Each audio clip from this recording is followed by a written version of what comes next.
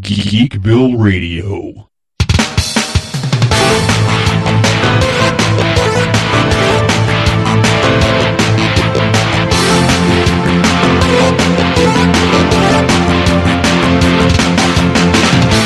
Hello, once again, all you geeks and geekettes. This is Seth, a.k.a. Xandrax, the mayor of Geekville and the host of Geekville Radio, coming at you with episode 298.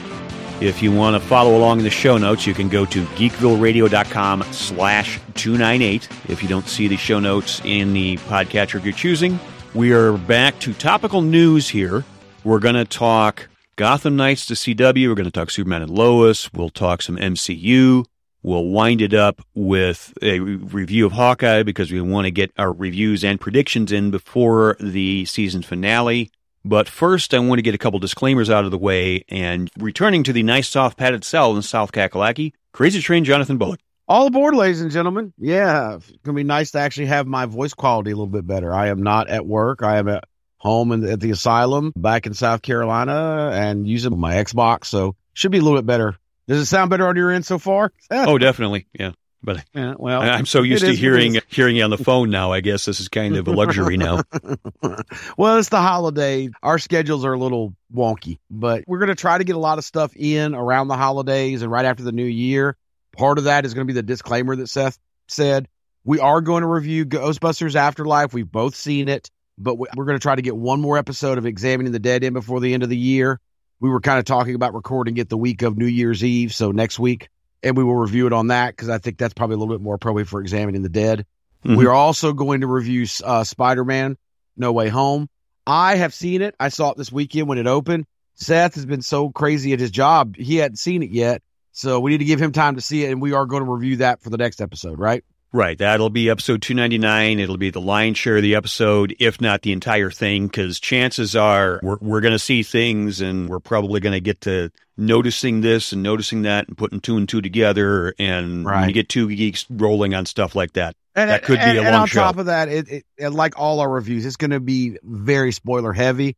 It will have been out over a week. So between people having a chance to go see it and the internet being the internet, I feel a little more comfortable doing a lot of spoilers, don't you? Yeah, definitely.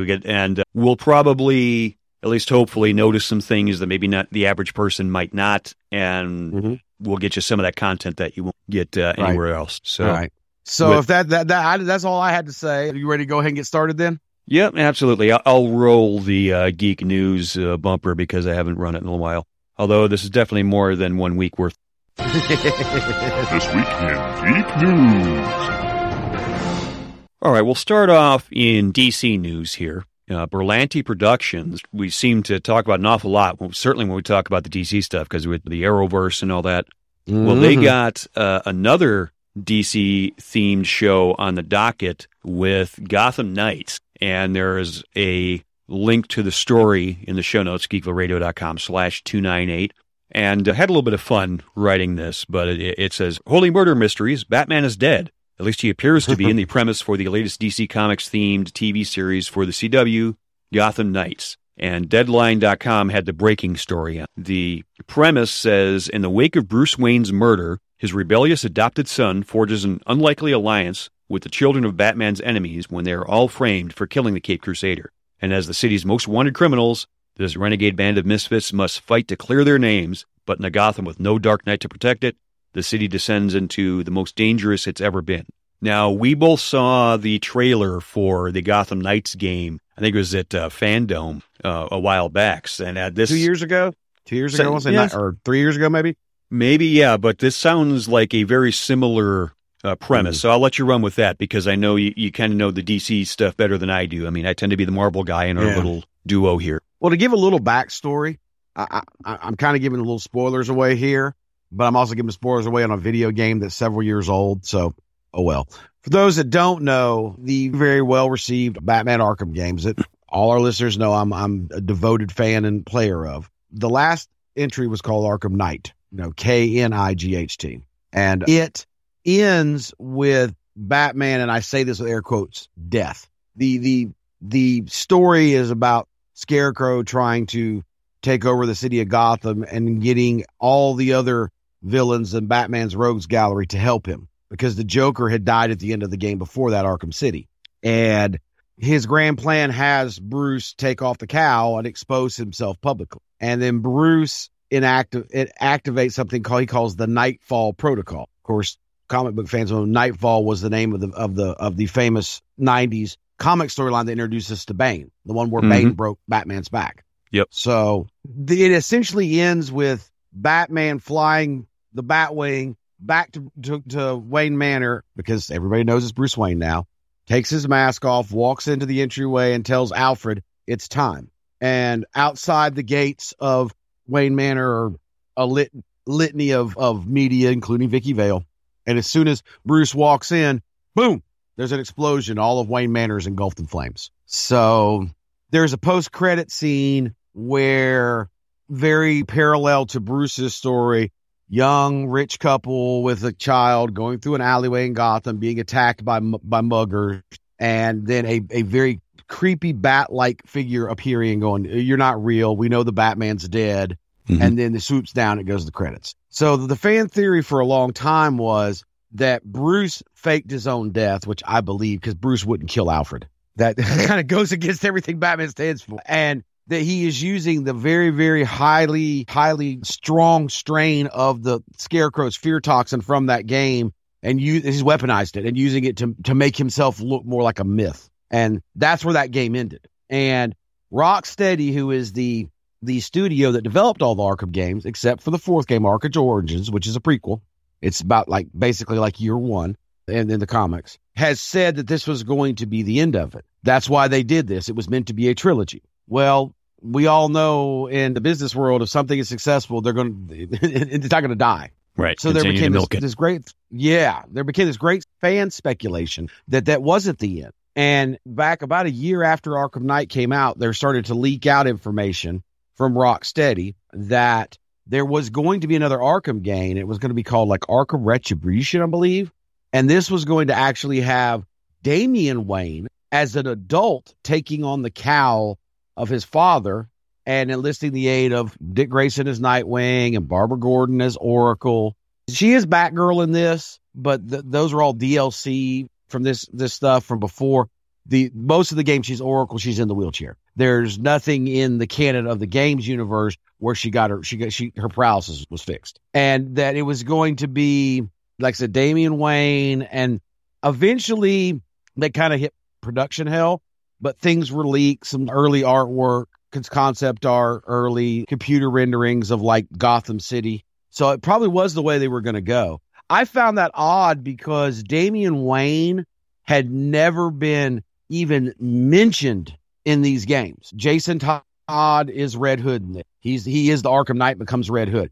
The Robin you see throughout the games is Tim Drake. The Nightwing you see throughout the games is Dick Grayson. So these are canon established in this universe. In fact, Talia is a secondary protagonist in the second game, and she even alludes to the fact that her and Bruce had a dalliance at one point. We all know in the comics that dalliance led to Damian, and she kept Damian away from Bruce and introduced him to, in the comics, how old's Damian? About 8-10 years old when she brings him to Bruce, I think. I think 10, yeah.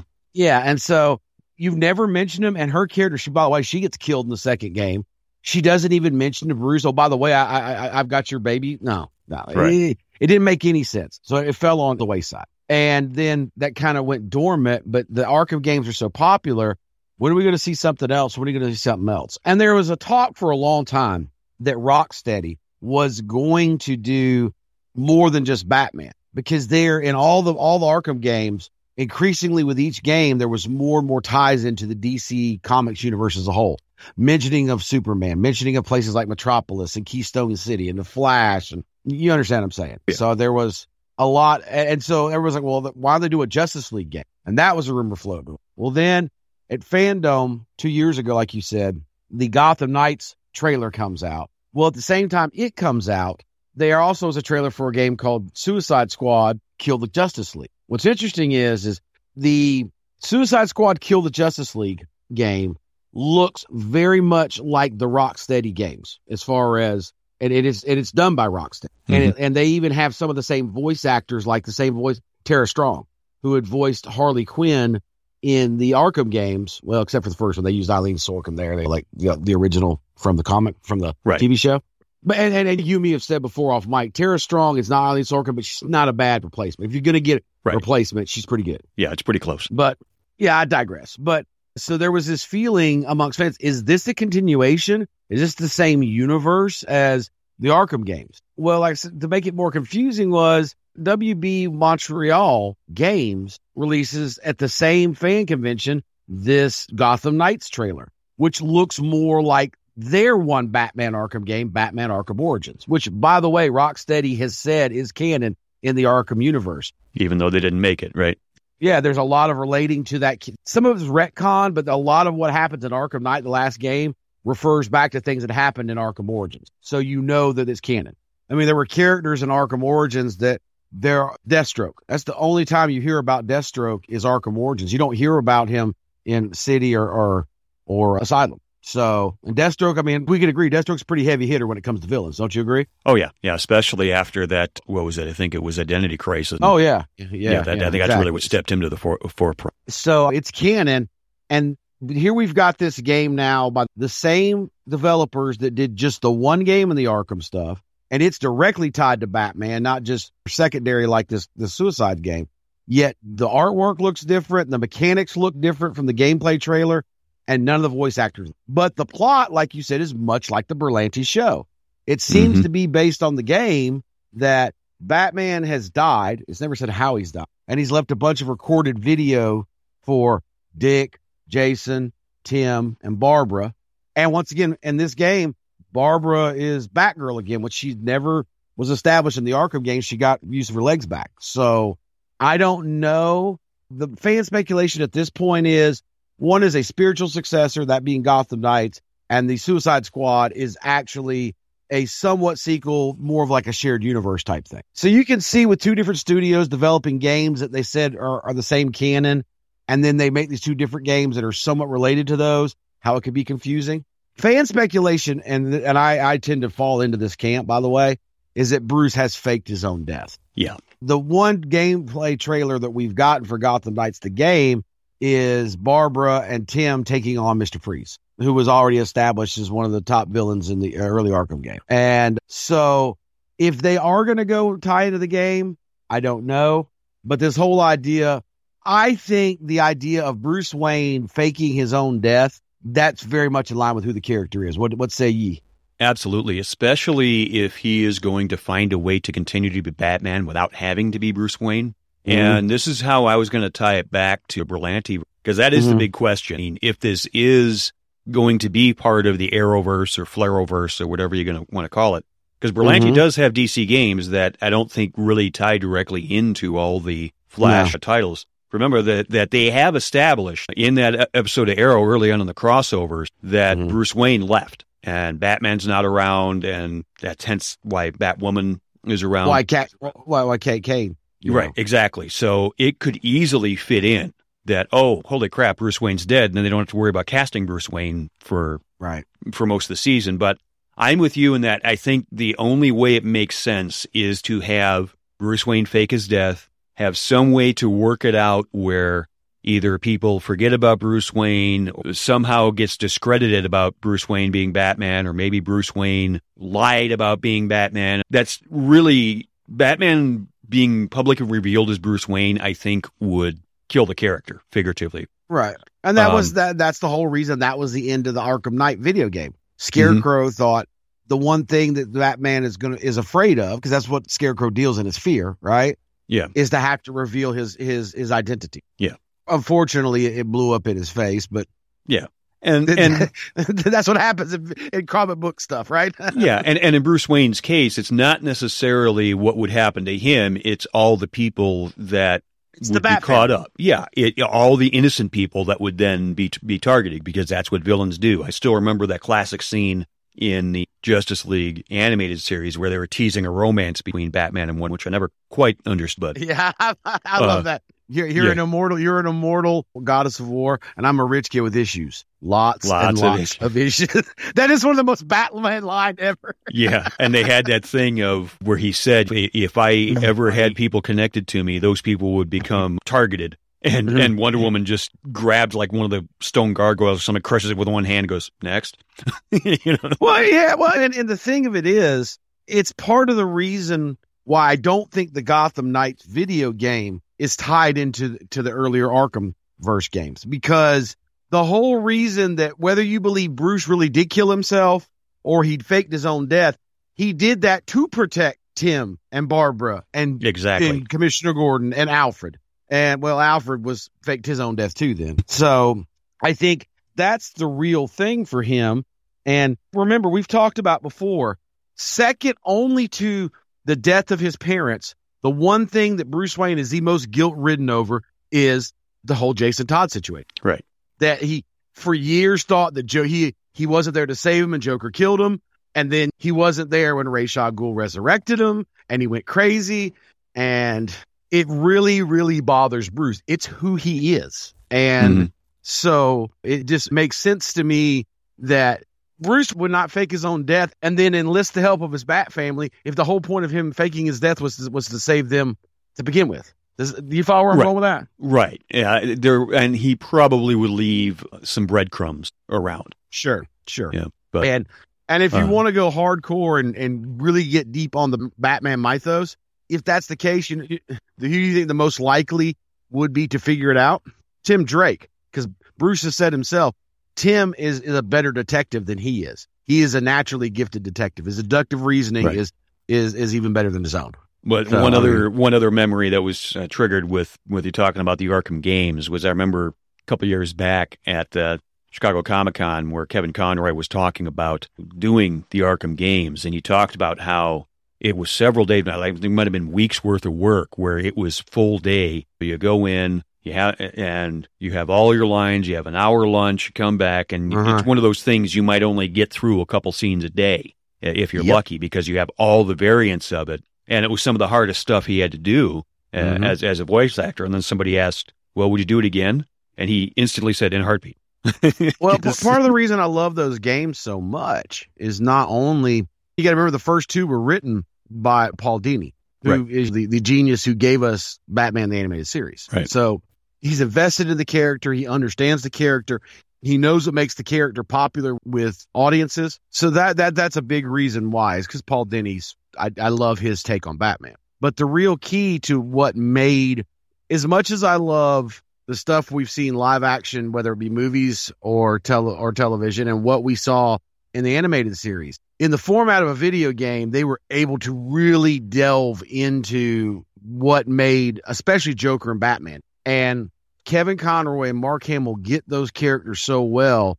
It was enjoyable just watching the cutscenes and stuff as a player, as a Batman fan, to just see Mark Hamill and Kevin Conroy just knocking it out of the park, totally getting who the characters are. I think the two biggest examples for me, I'll give one for each. For Mark understanding the Joker, when the Joker dies at the end of the second game, it's because his own scheme has caused him to poison himself with a mutated strain of Bane's venom serum, and he's dying. And through his own actions, he causes Batman to drop the only antidote that there is, and Mr. Freeze has developed for them. And Batman tells him, he said, "You know what's sad, Joker?" He goes, "I would have saved you. Because even after all you've done, I still would have saved you." And the Joker says, and only the way Mark Hamill could deliver it, "Well, that is funny," and then laughs and then dies with a smile on his face. That's Mark. And then the whole last game, Joker's dead, but Batman, because he's been exposed to Scarecrow's fear toxin, keeps seeing Joker everywhere and is having a battle in his own mind with Joker. And that is just Mark Hamill completely riffing on understanding the character. Yeah. Now, Kevin Conroy's is a little different. It's just it was really good throughout, but there's one scene in the last game in Arkham Knight. As you work your way towards defeating Scarecrow, you also defeat all the side bosses, just Penguin and Two-Face and Firefly and all these other. And after you capture each one of them, you put them in the back of the Batmobile, and then you drive them back to GCP lockup. And you don't see Batman or the villain, you just hear them talking. And the villains they got voices, I mean, Nolan North as the Penguin is great, right? Mm-hmm. I think John DiMaggio did the voice of Two-Face, and he did a really, really good job of giving him two distinct voices, depending on which side of the personality was in control at that point, you know? Because I think any of the same guy did the voice in the animated series too. Wasn't it DiMaggio? I'm not sure. I'd have to go back because I remember it was one guy, but you could tell he was doing two voices. Two voices. Well, yeah. Kevin Conroy did that. He did a different voice for Bruce Wayne than he did for Batman. Yeah. His regular voice is basically Bruce Wayne. But there's a scene when as he's carrying Harvey back at the lockup after he's captured him, he's vacillating back and forth rapidly to half his personality. And he's on the scarred side, and he's like, "This is your fault. You did this to us. You said you were going to help us." And then he switches back to the Harvey Dent voice, and he's like, "You were my friend." And then you literally hear the pain in Kevin Conroy's delivery, and he says, "I'm sorry, Harvey." Just 2 words. That nails Batman as a character. It's like when I already knew, because I'm such a Kevin Conroy fan, I was like, he so gets this character. He so understands that how personal.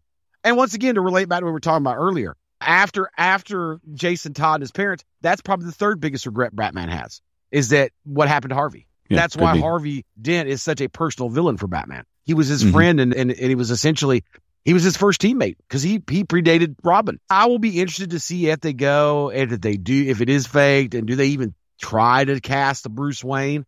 Have we heard any casting news on any of the other characters, Nightwing or? No. What I was going to wind up the talk with is there really hasn't been any that announced, but since it's been so new, we're probably not going to see anything until late 2022, 2023 season anyway. But it's probably going to be fall 2022 before we see anything of the show coming out. Well, I've always said my fantasy casting for Dick Grayson Nightwing, which full disclosure, I'm a huge Nightwing fan, can't happen anymore because sadly this actor's passed away. But I think Brandon Lee in his prime would have been a great Dick Grayson Nightwing. Yeah, I could see that as well. Definitely. I think he would knocked it out of the park. He could do that smart aleck stuff that Dick does. But we know he could do the fight scenes and the acrobatics and stuff. And he had the build, good looking like Dick was. And not to talk too much about Spidey because we say we're going to review Spidey. I am so wanting a Dick Grayson, Peter Parker, Spider-Man crossover. I think they would make a great, because they both are such smart alecks. Yeah, I could definitely see that happening. But moving on from what is to come with the Berlantiverse into something that is here, and we've talked, certainly I have at least, about Superman and Lois, that probably was my favorite of the Flareoverse shows this past season. But we are getting season 2. It debuts in a few weeks in January. The latest trailer hints at what is to come, and it looks like they're doing the bit where is Superman loyal to Earth or to America. Of course, they recently updated Superman's slogan to say truth, justice, and a better tomorrow. And look, I'm as rah-rah America as the next guy. I don't have any problem with that. Yeah, me neither, because I always thought that Superman looked more to Earth as being his home than necessarily the country, because the fact that obviously Superman would not be considered a U.S. citizen, I would think. Can they really say he's part of the military or anything like that? Right. Well, I mean, they even bring that up in the Zack Snyder stuff. Remember at the end of Batman v Superman, when Bruce and Diana are talking, and Diana even says they're giving him a soldier's funeral because they don't know what he is. So I think that's always been an issue with Superman. And as far as the slogan being a better tomorrow, well, the nicknames has always been the Man of the Future.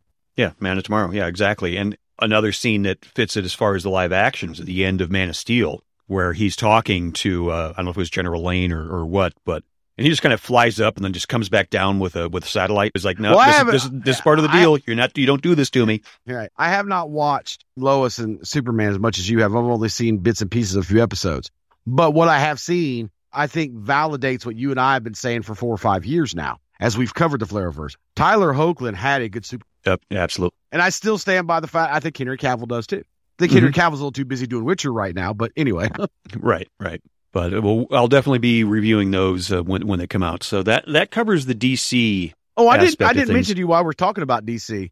They have the first, I think, 3 seasons of Legends of Tomorrow on Netflix. I've got the kids at my job watching that now. They really like it. Oh yeah, and it's like every morning when I wake them up, they have a new question for me because they know I'm like the DC aficionado. Does the fact that I wear a Batman t-shirt and a Superman t-shirt at least once a week probably give that away? I don't know. I mean, if I'm not wearing a Batman or Superman t-shirt, I'm wearing either Jason Voorhees or Georgia, University of Georgia. So it kind of, I kind of literally wear on my sleeve and my chest my love, my fandom. But it is what it is, right? So they'll probably see it kind of go from like the blockbuster weekly TV show to kind of it being DC's Guardians of the Galaxy, like it's been in the last couple of seasons. Of course, I say that as a compliment. Yeah. I don't say it as a a negative. Well, I mean, they're still in the first or in the second season. So the biggest question has been what I think a lot of people's question was for us hardcore geeks when that show came. Who is this Rip Hunter guy? Yeah. But I digress. All right, we're going to take a quick break, and when we come back, we're going to dive into the Disney Marvel aspect. We'll talk some MCU, we'll talk some Boba Fett. This is Geekville Radio, and we will be right back. Attention all Time Lords and ladies. This message is being sent by Lady President Romana and the High Council of Gallifrey. Geekville Radio presents Examining the Doctor. Join Mark and Seth as they bring their signature blend of knowledge and humor about everybody's favorite Time Lord, the Doctor. From Hartnell to Whitaker, Examining the Doctor provides episode commentaries for favorite and not-so-favorite Doctor Who stories.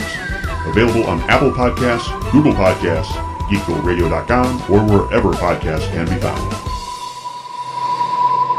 All right, we are back here. And quickly before we move on, Mark and I will be releasing the final two parts of Horror at Fang Rock. But once again, it's just end of the year stuff and schedules and all that. I do apologize that it's been so long since we put out an episode. We will be polishing that up and releasing it shortly, and then moving on to other stuff in 2022, more Examining the Doctor to come. But in Disney and the MCU, Cinema Blend had an interview with Destin Daniel Cretton, helmed Shang-Chi and the Legend of the Ten Rings, and the likely sequel. I don't think there's any official name for a sequel yet, but what he had said is that it would be a dream to have Jackie Chan in the sequel. Now, this is just speculation. I don't think there's really anything to the Jackie Chan actually being in a Marvel movie, but it certainly would be fitting. And I just thought it would be fun to speculate, like, what type of character would be put into the MCU for Jackie Chan to play. I don't know if you had any thoughts about it. You know, it's kind of tough. First off, I would ask this. Has Jackie Chan ever played a villain?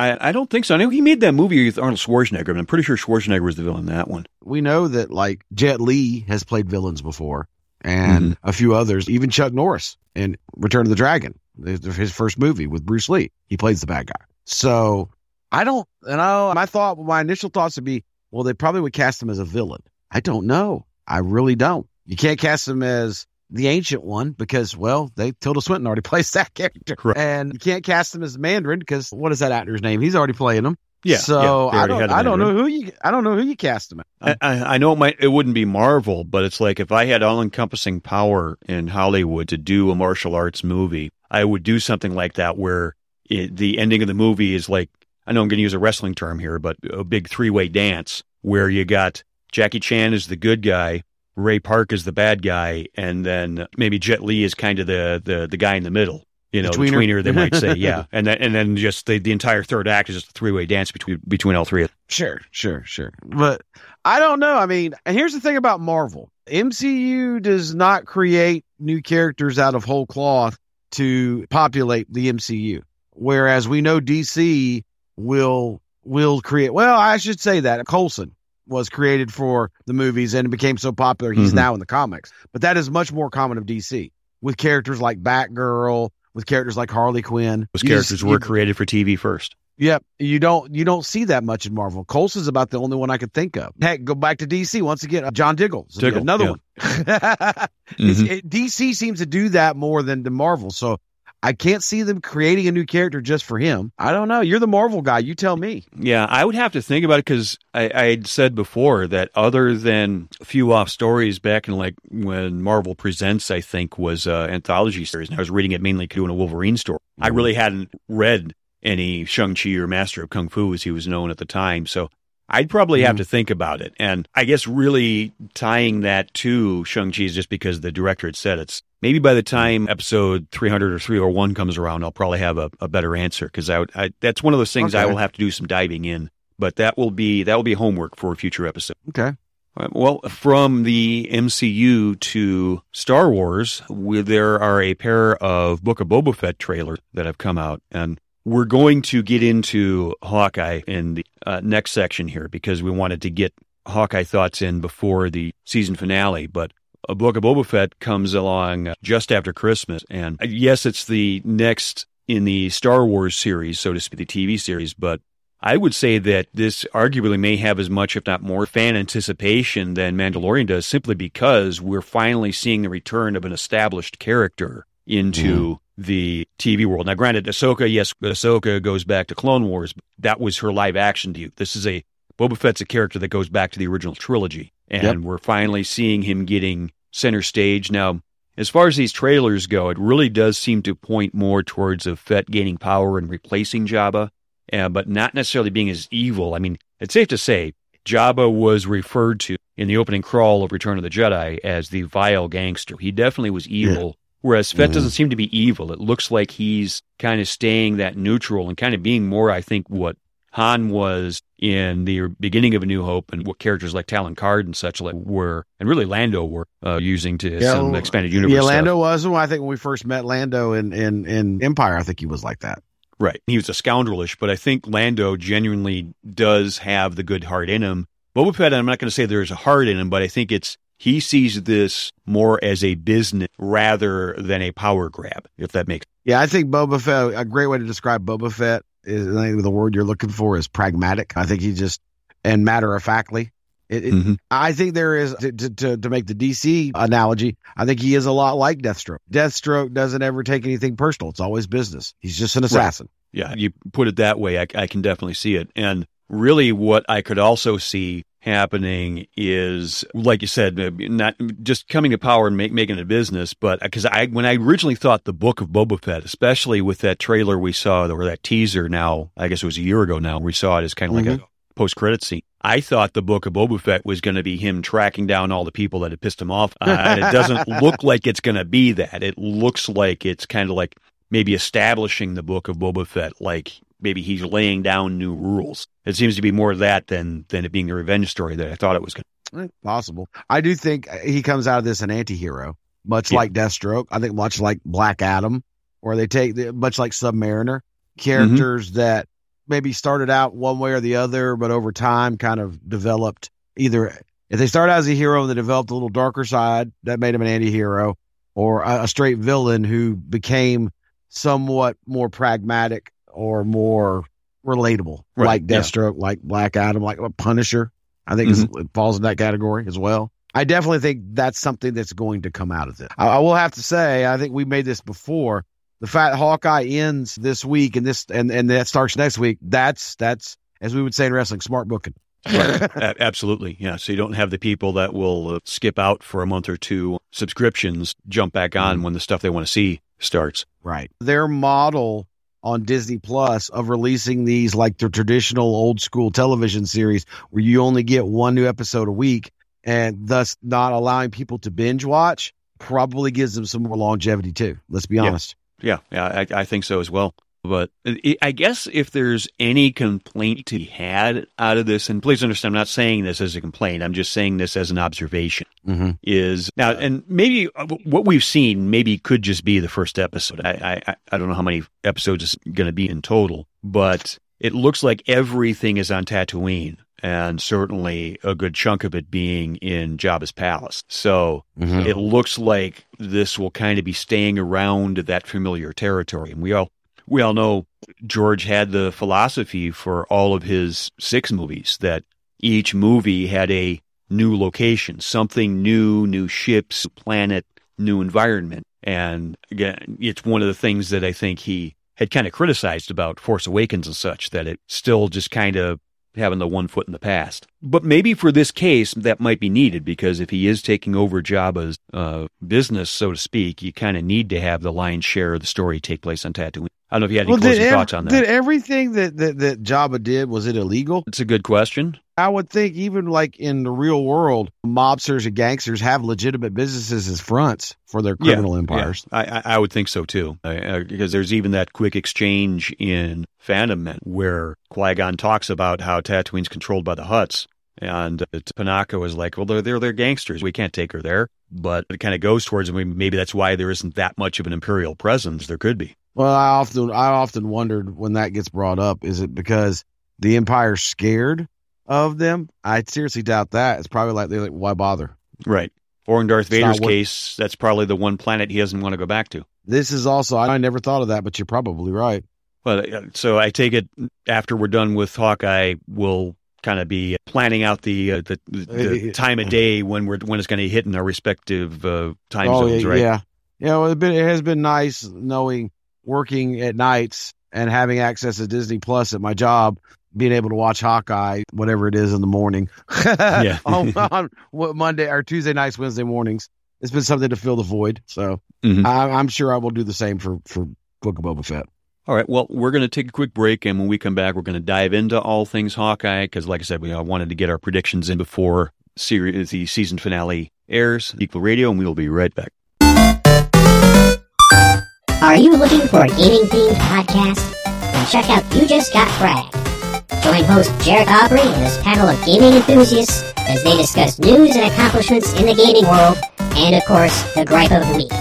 That's all at YouJustGotFragged.com, part of the Wrestling Brethren podcast family. All right, we are back talking Hawkeye. As of this recording, the 5th episode has aired, and we got the 6th final episode of the season to air. And really to kind of catch up on the speed, because we had texted each other almost immediately after seeing the respective episodes. Before we get into it real deep, do you want to go ahead and wave the spoiler tag? Yeah, good idea. Good call here. Spoiler alert. Spoiler alert. Spoiler hole has been breached. Spoiler hole has been breached. The big news, I think, like I said, we kind of texted each other immediately after our respective viewings of the 5th episode, is we got the identity of the big guy, and I had actually put my speculation in my reviews for episode 4 that we could be dealing with Kingpin. And in fact, that is what's happened. Not only is Kingpin now kind of in the MCU proper, if you want to call it that, we're getting Vincent D'Onofrio back as he was in the Daredevil Netflix series. So I think we kind of both did respective backflip when we saw that, right? Oh, yeah. I mean, that was a total geek out moment. And I think that we've talked about it before. One of the weaknesses of the MCU is not that dissimilar from Marvel Comics as a whole, is their dearth of really, really charismatic and enjoyable villains. And in the comic books, Kingpin is actually, he's anti to that majority more. And also Vincent D'Onofrio's portrayal of that character is very much against that in the movies as well. I've said before that first season of Daredevil, there were episodes where you could easily call it the Kingpin show instead of Daredevil. Right. They had parallel kind of origins, so to speak. So, and I think it was that type of thing where it kind of made them parallels. I think that whole episode where there's that weird white wall at his prison, and then it starts out with a close-up of that, and then we get the whole backstory to Wilson Fisk, and we understand why that wall looking like it does means so much to him. That was great story writing. That was great acting by Vincent D'Onofrio. And this is nothing against Charlie Cox or any of the other good actors and actresses in that show. He steals scenes at points. Yeah. And we both have agreed on that multiple times. So and you can definitely tell that he loves playing that role. And I know that he had to kind of keep it quiet that he was in. And then I think after that episode aired, he'd Vincent D'Onofrio on Twitter had put out a tweet or something to the effect of, when I was a boy, almost like he was kind of fading into the Kingpin character. Yeah, it's and this is as bad as the Ben Affleck Daredevil film was. I will admit there is a little soft spot in my heart for Michael Clarke Duncan as Kingpin. I didn't think he was bad. Did you? Right. That was one of those things. It was like, well, if you're going to have a black Kingpin, he's a perfect cast for it. Right. Sadly, of course, he's no longer with us either. But yeah, I thought it's just the MCU. We all love Tom Hiddleston as Loki, but come on, man, he can't be the only good villain you got. Right. And then finally Michael Keaton came along as Adrian Toomes, and he was enjoyable. And now it's not sure if he's actually gonna be part of the MCU proper because of the whole Sony kerfluffle, you know. Right. But he's already in the Morbius trailer, so he's definitely going to be in the Sony Spider Universe stuff, right? Right. But we don't know, so it's like, okay, we've lost Loki's kind of a good guy now, even though they tried not to make him a good guy. He's by the end of the season 1 of Loki, he's kind of a good guy again. Right. And Thanos is dead. And yeah, who else you got? Until Right. Doctor Doom shows up. I don't think, though, what was the gentleman that played Kang? I don't think he was bad. And we still But- haven't seen all of what Kang will happen, but whoever is going to be cast as Doctor Doom, they're going to have to be a hell of an actor because they're going to have those big shoes to fill, and Right. that's on top of just being the character of Victor Von Doom, who's also supposed to be very charismatic. Right, exactly. So it's nice to see not only a cool villain, which is a rarity in Marvel, one that is so well done by a particular actor. And one of the things I think that's always separated Marvel from DC is that Marvel has always had, like, and we've talked about this before, Marvel's got the big grand scale type stuff with the Fantastic Four fighting cosmic threats and the Avengers fighting global threats. But then they've always had the street level stuff too. It's Spidey and Daredevil and Luke Cage and those guys. And Kingpin is the top dog bad guy in that world. And I guess they kind of have that in DC, where Gotham is kind of Gotham and that's Batman, then everything else is like big and like earth shattering with all the other heroes. But Batman crosses over into that world so much. And how many times have we seen Joker and Lex Luthor team up and they become a global threat as a duo? So Yeah. they just don't do it as much in DC. You know what I'm saying? And Right. they do, and Marvel, and they do it well. And Kingpin is the Mac Daddy of bad guys at that level. But let me run these major points and major questions by you here, as far as, and this will go back for episodes 3 through 5 here. Okay. We know Echo wants revenge for Ronan killing her father. That's established Sure. pretty early on. We know that Sloan Limited, the company that Jack is the CEO or COO of or whatever, they have like the direct connections to the Tracksuit Mafia. Right. We know that Yelena Belova was blipped because they did that. They basically showed her Yes. getting blipped and then coming back and kind of how she learned. So it's possible that she shows back up at that house like she's going to do a hit as a Black Yeah. Widow. Yep. Throws the red stuff to cure the Black Widow, the mind control. And she's like, what? Yeah, and then she comes back and the same woman's there, and then she has to explain all that. So it's very possible that she's been lied to, and I think was Val, like we saw at the tail end of the Black Widow movie. I think Val definitely fed Yelena a line of crap to get her to think that Clint Hawkeye was the bad killed. guy, right? Yeah. And it was that thing when Hawkeye was talking Maya and had said that he had seen Ronan kill Black Widow or vice versa. He said because I was there, and it's one of those things like from an Obi-Wan saying from a certain point of view, because that was after Clint had given up being Ronan. He was back adventuring with Black Widow, and then she killed herself. So in a way, Ronan did die when I think Ronan died as soon as Nat showed up in Tokyo and convinced him to come back. when he did that "Don't Give Me Hope" thing. Yeah, that at that point he buried Ronan and he became Hawkeye again. So that's just my opinion. Well, I always look. And then the last 3 questions here is how much does Kazi actually know? Because they had that memorable talk in his car where Clint already took his gun and his knife and all that without him noticing. Right. How much of that backstory does he know? And the way Kate kind of came and then saw Jack being arrested and Jack acting kind of playing dumb, but also kind of playing smart. But then we see that final picture of Eleanor with Kingpin. That kind of points the finger at Eleanor Shady too. Yes. I think that's the overall probably why they casted I forget the actress's name, but you said you liked her in the Vera Farmiga. Yeah. That maybe that so she can play that part of it too. So it definitely seems like she knows and probably knows who Kingpin is and what he really does. Well, remember, even Armand, who is Jack's uncle, who dies in the first or second episode. Yeah, killed with he a sword. says straight out that Eleanor is not a good person. That argument they have at the party. Right. And it's where they kind of first teased the tension between them. And then I guess the biggest question is how the blazes can they wind this all up with one episode? Now, for all we know, the next episode could be 2 hours long. I'm not going to complain if it is, but they got a lot of stuff to tie up. Well, I stand by my early speculation, and I feel a little bit more validated and strengthened and emboldened in my feelings this way because of the reveal of Jack being involved in Sloane is he's going to wind up being Swordmaster, which is a B-C list Marvel villain to begin with. Makes sense, doesn't it? Yeah, because I'm trying to remember. I think we talked about it in the last episode. If there had actually been an MCU casting in that role.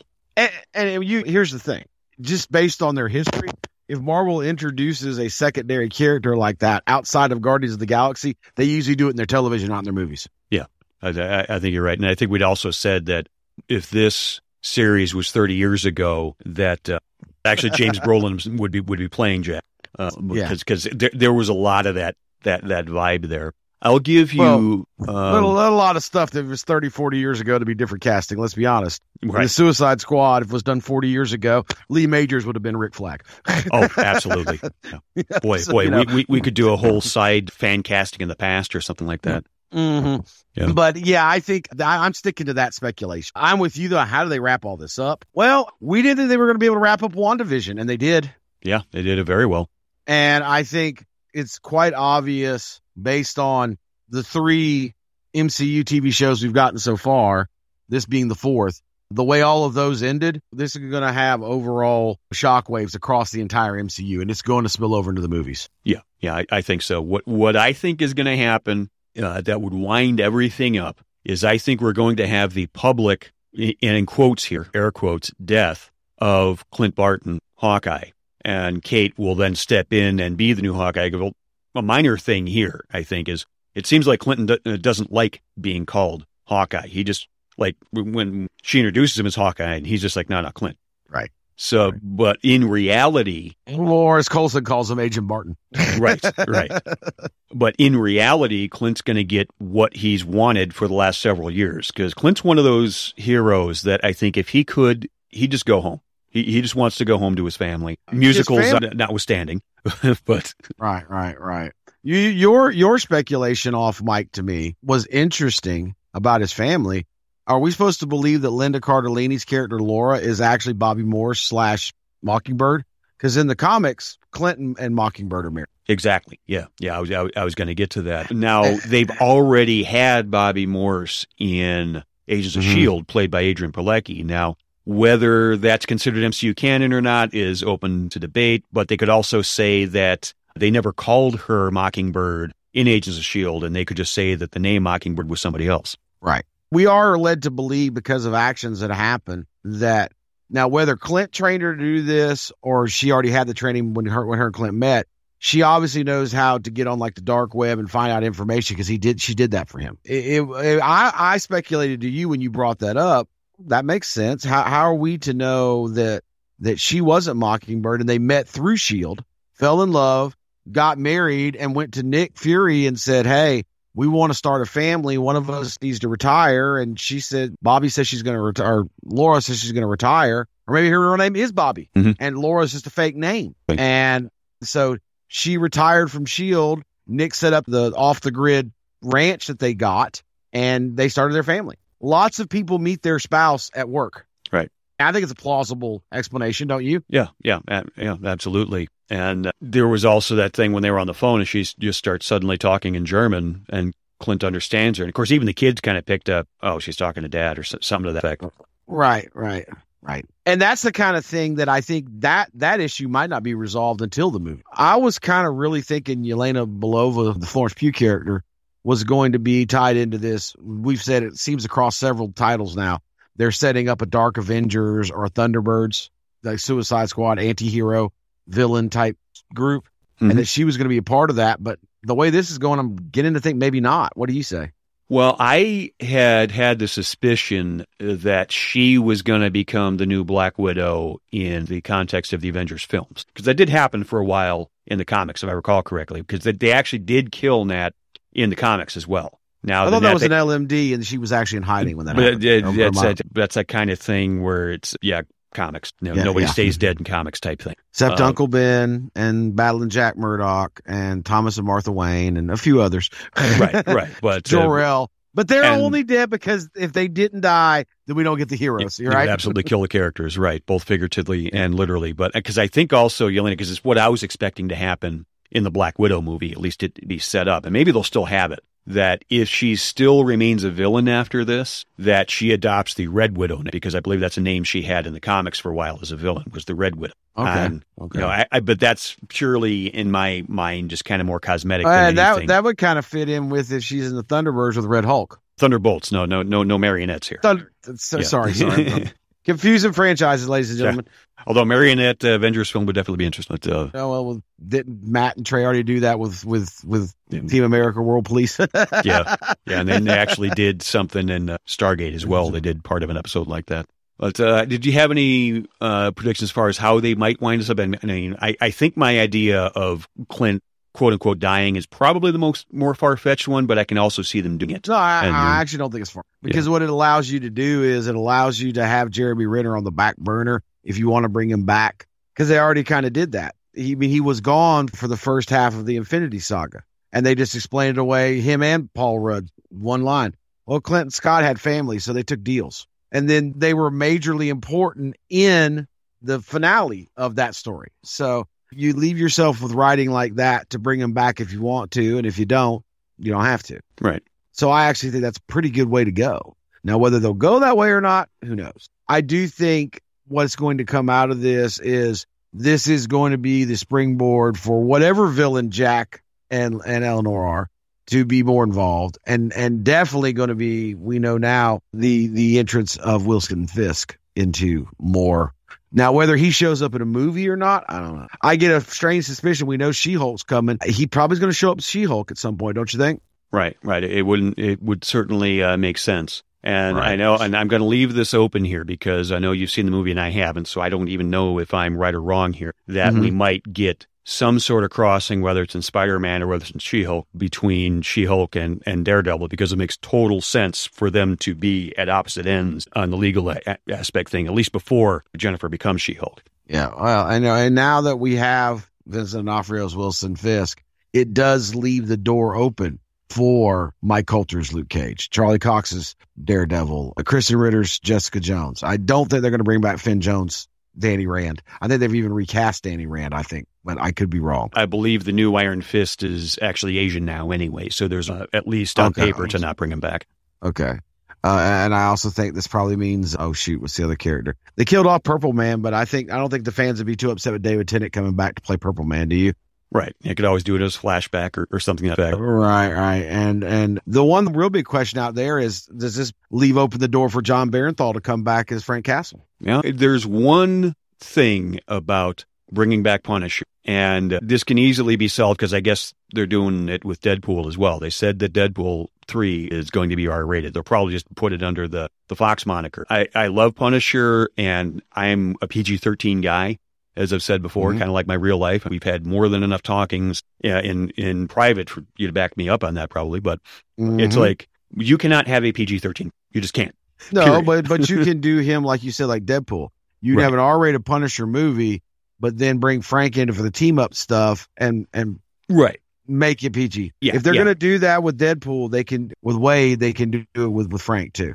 Yeah. If Frank shows up in, say, the She-Hulk series or something like that, that doesn't need to be R-rated. But if they're going to bring back standalone, you're talking about, right? Yeah, if they're going to do a Punisher series or a Punisher standalone movie, it would have to be. And I still stand by what I've said for years about that run of him on Punisher.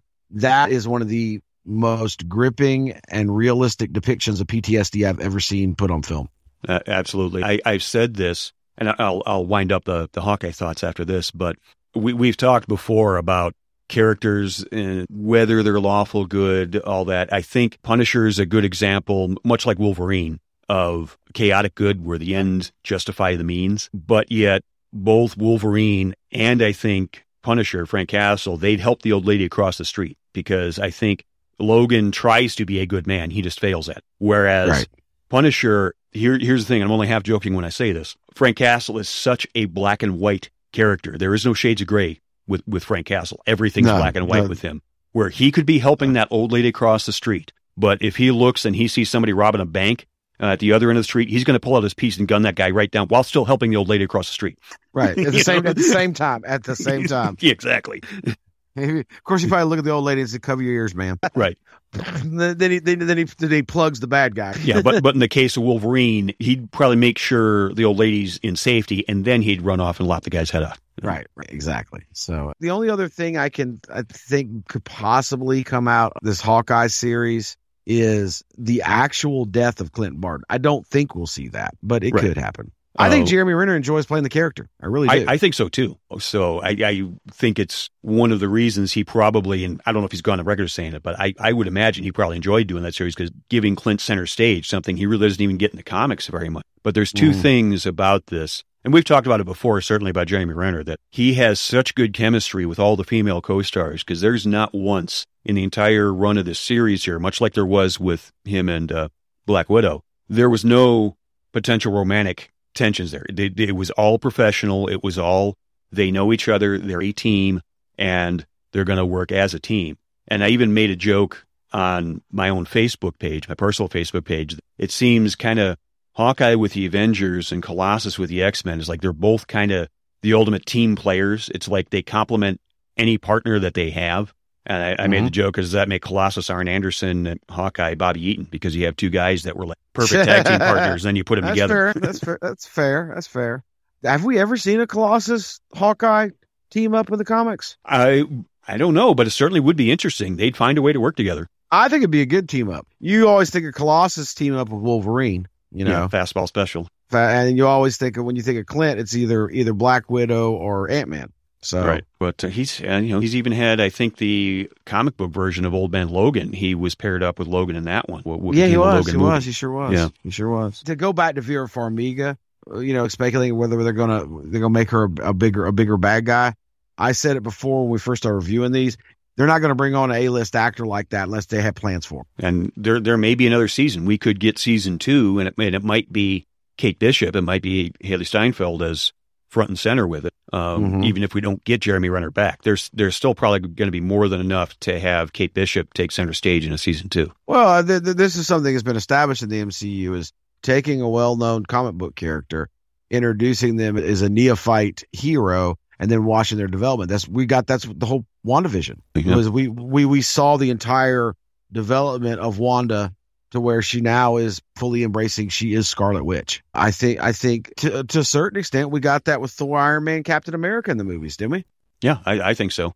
I mean, the Steve Rogers that we meet in Captain America First Avenger is so far removed from the Steve Rogers that we see as a 90-something-year-old dude at the end of Infinity War. And a whole bunch of memes were created since then. Yes. That is America's ass, isn't it? Yeah. I understood that reference to no, I don't think I will. Yeah. And is it just me, or is there like this thing about Chris's in the MCU? You got Chris Hemsworth, Chris Evans, Chris Pratt. Yeah. It is what it is. They just have their chairs lined up, and it's Chris number 1, Chris number 3. The only one they don't have is Chris Pine. He's just Captain Kirk. Right. And he's in DC now as well. So. Yeah, I see Steve Trevor. So the great battle of the 4 Chris's, right? That's going to wrap up this episode of Geekville Radio. We're all looking forward to Hawkeye. And like I said, I wanted to get this out before the final episode airs. This has been Geekville Radio. You can find us at geekvilleradio.com. The podcatcher, if you're choosing, just search for Geekville Radio. You'll find all of our shows. We got an Examining the Dead coming out soon. We mentioned before about the episodes of Examining the Doctor covering Doctor Who. We got a Nostalgia Trip. We got the Lesser Known Geek Hall of Fame. Pretty much anything that could whet your geek appetite, I think we probably have some measure of a show on. And you can find us on social media, Geekville Radio on Facebook and on Twitter. And Train, if anybody wants to talk to you about geeky stuff or pro wrestling, where can they find you? I'm always available on Twitter at crazytrain_JB. That is pretty much my handle across all social media platforms. If you'll do a search and you see a picture of me, my wrestling days, that's me. This is, of course, the week of Christmas. Probably we'll be getting this out depending on how quickly Seth edits it around Christmas. So everybody, whatever your holiday you celebrate this time of year, I hope it's a good one and it's safe. We thank you for an interesting 2021. We always appreciate our listeners and y'all taking it out of your time to listen to this passion project of ours. And and have a safe, if we don't talk to you again before New Year, we plan to, but I don't know if you'll listen before 2022 gets here. Have a safe New Year's as well. And before we go, Seth, did you not want to talk a little bit about Nostalgia Trip? I know some things important to you happened in the last week. Yeah. Kind of a little closer to your heart than they were to mine. Absolutely. Anybody who knows me in real life knows that I've been a Monkees fan literally all my life. It was me who persuaded Train to do the Nostalgia Trip episode on the Monks, and we did that a couple of years back. Well, if you know the music world, you probably know the passing of the late, great Michael Nesmith a little over a week ago now, probably a week and a half. And I put a little tribute up on Geekville Radio because I said that he was the Monkee that I identified the most with, because he was kind of the quiet goofball who still somehow wound up being the smartest guy in the room. I don't claim to be very smart, but it's just, I saw a little bit of myself in that as something I could relate to. Even actually would wear the green ski cap sometimes for going out. I actually would model some of the Star Wars characters that I would play after that look. And I think anybody tries to be creative or is creative in life could probably learn something from Michael Nesmith, whether it's music, whether it's radio, whether it's podcasting, marketing, because he was unique, I think, in just about every aspect of the world. He was not just a musician, but he headed up production companies. He essentially helped start MTV. That's true. The evidence is there. And he also helped produce movies. He produced music videos. He actually produced the music video for Michael Jackson's song, The Way You Make Me Feel. So, and that also, like I said, Repo Man, Time Rider, and his mother invented liquid paper, so he helped run that company as well. So Renaissance Man definitely describes him. I just wanted to say that little piece out there about how much his career affected me. I know I'll never get the chance to tell him now, but I did want the public to know. It definitely hit me a bit hard over the past week, so I wanted to get that out there. And if our listeners want to hear a little bit more about him, they can go back and check out that episode. I believe it was the second Nostalgia Trip we did. I believe so, yeah. And I will link it in the show notes at geekvilleradio.com/298. You'll get a link to that show. But like I said, if you do a search for Geekville Radio or Nostalgia Trip, you would find it there as well. I'm going to power down here at the Geekville Radio studios, and we'll be back next time in episode 299, going to talk all things Spider-Man No Way Home. This is Geekville Radio, and we will talk to you folks again. Geekville Radio is not sponsored or endorsed by any product or company unless specifically stated. The views expressed by the hosts and or guests are purely their own and do not represent the views of GeekvilleRadio.com, A1-Wrestling.com, or any affiliates. Some media used on Geekville Radio is the respective copyright of its publishers, all rights reserved.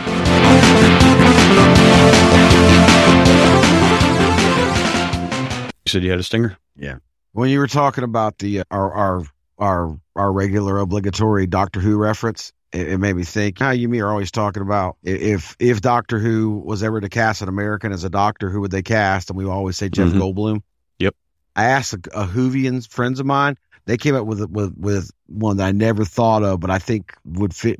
You will approve of. I think it's brilliant. Neil Patrick Harris. Yeah, I could see. I just awesome. remember my own little idea of Jeff Goldblum as Doctor Who. Do you know that there's Daleks outside the gates there? And these are Daleks. They're not going to come in here and negotiate or take prisoners. They're going to come in here and they're going to kill everybody in this room because that's what Daleks do. Yeah, well, I said Jeff Goldblum, and this other Whovian said, that's too obvious. What about Neil Patrick Harris? And I was like, yeah, perfect. Well, he already is Doctor Who's Dr. Doogie Howser.